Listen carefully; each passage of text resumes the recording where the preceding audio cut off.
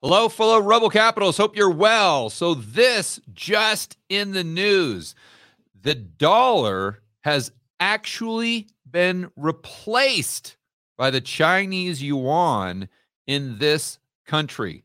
Let's dive right into this Bloomberg article, check it out, and then try to connect some dots so we can answer the question, is the dollar doomed? Is this the death of the dollar? Has China just killed the dollar? Well, let's get right into Bloomberg and check it out. Title of the article, Chinese yuan replaces the dollar as most traded currency in Russia. I mean, this is huge news for sure. So let's look at this chart to begin with. And you can see in March of 2022, the dollar ruble volume is represented by this light blue line. Chinese yuan ruble represented by the dark blue line, or dark or black, or whatever you want to call it. I think it's dark blue. And you can see how the amount of the transaction volume with USD ruble has gone down since July of 2022. Its trend is down. And then you can see how the Chinese yuan ruble, the trend is definitely up to a point where this month, and it looks like the month March, looks like in February as well, the Chinese yuan actually exceeded. It replaced the dollar as the most traded currency in Russia. So if you're watching the news, if you're on social media, everybody's talking about how this is huge. This just goes to show you how the entire world is de-dollarizing, and straight from a massive commodity producer like Russia. And therefore, if countries continue to de-dollarize, then that could mean the end of the dollar as the reserve currency. And all those dollars are going to come flooding back into the United States, and it's just going to create massive amounts of inflation. There's just less and less demand for dollars globally. And we can see that playing out right in front of our own eyes. But there's always a big but, according to Sir Mix-a-Lot, of course. But outside of Sir Mix-a-Lot, this big but needs to include the liability side of the global balance sheet. Let me explain to you what I'm talking about. First and foremost, let's look at this chart. So when someone sees this, and you hear about this in the mainstream media, everyone is saying, oh my gosh, this is an example of how the dollar is completely doomed. But is it? Let's just take a step back here. Let's think about this. Currently, Russia is basically in a proxy war with the United States. And the United States, way back in March of 2022, sanctioned Russia. They froze all of their dollar accounts. So if you're an entity in Russia right now, are you really going to want to hold dollars? Probably not. So you're doing a lot of business with China. So what are you going to hold? Well, you're going to start holding yuan. Okay, well, I guess maybe a better question would be, if you're an entity in Russia and you've had your dollar accounts frozen, are you going to hold any dollars at all? For me, the answer would be absolutely not. But what if you didn't have a choice? What if you had to? Because you had to transact globally with other entities that were still using dollars. Remember, dollars are still 60%, 65% of global settlement. So you're in a very difficult position to where you'd be like, well, I don't really want to hold these dollars, but I have to. So you see, when I look at this chart, I don't really see dollar weakness. I see dollar strength. Let me put it to you in a different way. Let's say that we are, the United States goes to war. I mean, heaven forbid, but let's say we go to war with China. Okay, how many of you are going to hold Chinese yuan in your bank account? Nobody, because we're at war with China. They're sanctioning us. They're doing all these bad things. The last thing we want to do is hold Chinese yuan. So the fact that any Russian entities are holding and trading dollars at all, above 0%. It shows you the power of the network effect the dollar has, or the power of that dollar network effect. The fact that they're even trading dollars shows you they have to. They don't have a choice. Left to their own devices, I'm sure they'd like nothing more than to get all of those dollars completely off their balance sheet, especially understanding that those dollars are a liability of an entity that can just seize them and tell that Russian entity to pound sand. I'm not saying that the dollar, or there is no such thing as de-dollarization. That is absolutely happening, 100%. But what I really want to do is take a step back and ask the question, okay, how does this really impact the dollar's use in the global economy? Let's take it a step further. Hey guys, I want to remind you to check out Rebel Capitalist Pro. This is the incredible online investment forum that I have with investment experts Lynn Alden and Chris McIntosh. It includes professionals such as Patrick Ceresna from Macro Voices. He specializes in options. Tony Greer, commodity trading. Jason Hartman, real estate. And Brent Johnson with macroeconomics. If you want to build wealth and thrive in this world of out-of-control central banks and big governments, Rebel Capitalist Pro is the resource you need. So check it out today at georgegammon.com/pro. That's georgegammon.com/pro.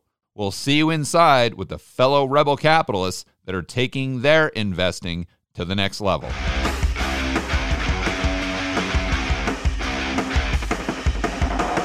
Let's go right over to the BIS.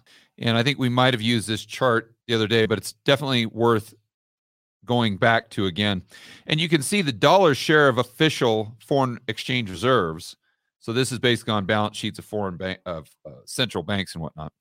Has definitely gone down 100%. Well, it hasn't gone down by 100%, but I'm saying it's definitely gone down to the point now where it's under 60%. So if you just look at this chart, you say, my gosh, that is really bad. Not good. Maybe China has killed the dollar.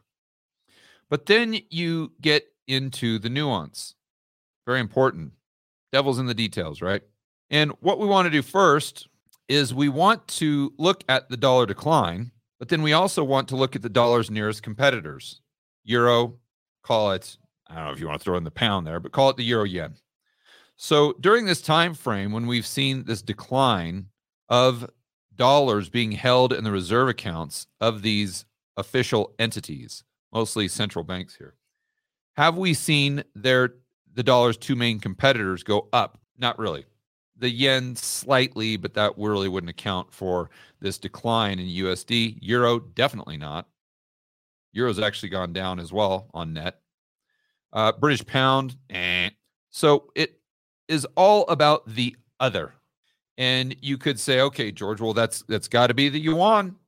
See, the yuan, look at what Russia's doing. Saudi Arabia, India, they're all doing it. But then we look at the actual data and we see that this other isn't just a result of the Chinese yuan. It's actually a result of these central banks holding a lot of these other smaller, quote unquote, reserve currencies. Probably not the right name, but all of these other currencies on their balance sheet as reserves. I think that's a better way of saying it.